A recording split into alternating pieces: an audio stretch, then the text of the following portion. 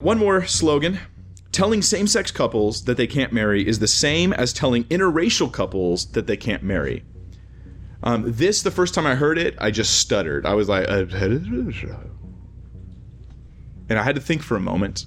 And that's what these slogans are meant to do, is to get you just to be like kind of thrown off your pace, and you have to consider them. But it's saying that homosexual relationships are parallel to interracial relationships. But this is wrong. Racism is a bias based on a non-difference, or differences that are so trivial, like skin tone, that are so trivial as to be completely unimportant and unrelated to the conclusions of racism. That makes sense, right? I mean, we all agree on that. However, gender differences are massive, and they give us really good reasons to think that there's a big difference between a man and a woman and a woman and a woman, or a man and a man. The most obvious one being, you can't have children.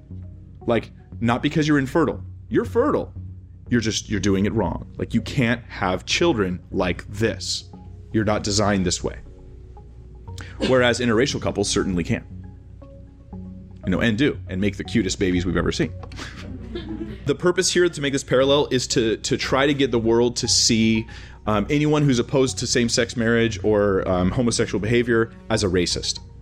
That's the real goal here. Even though it's not a parallel, it's not philosophically sound to say it.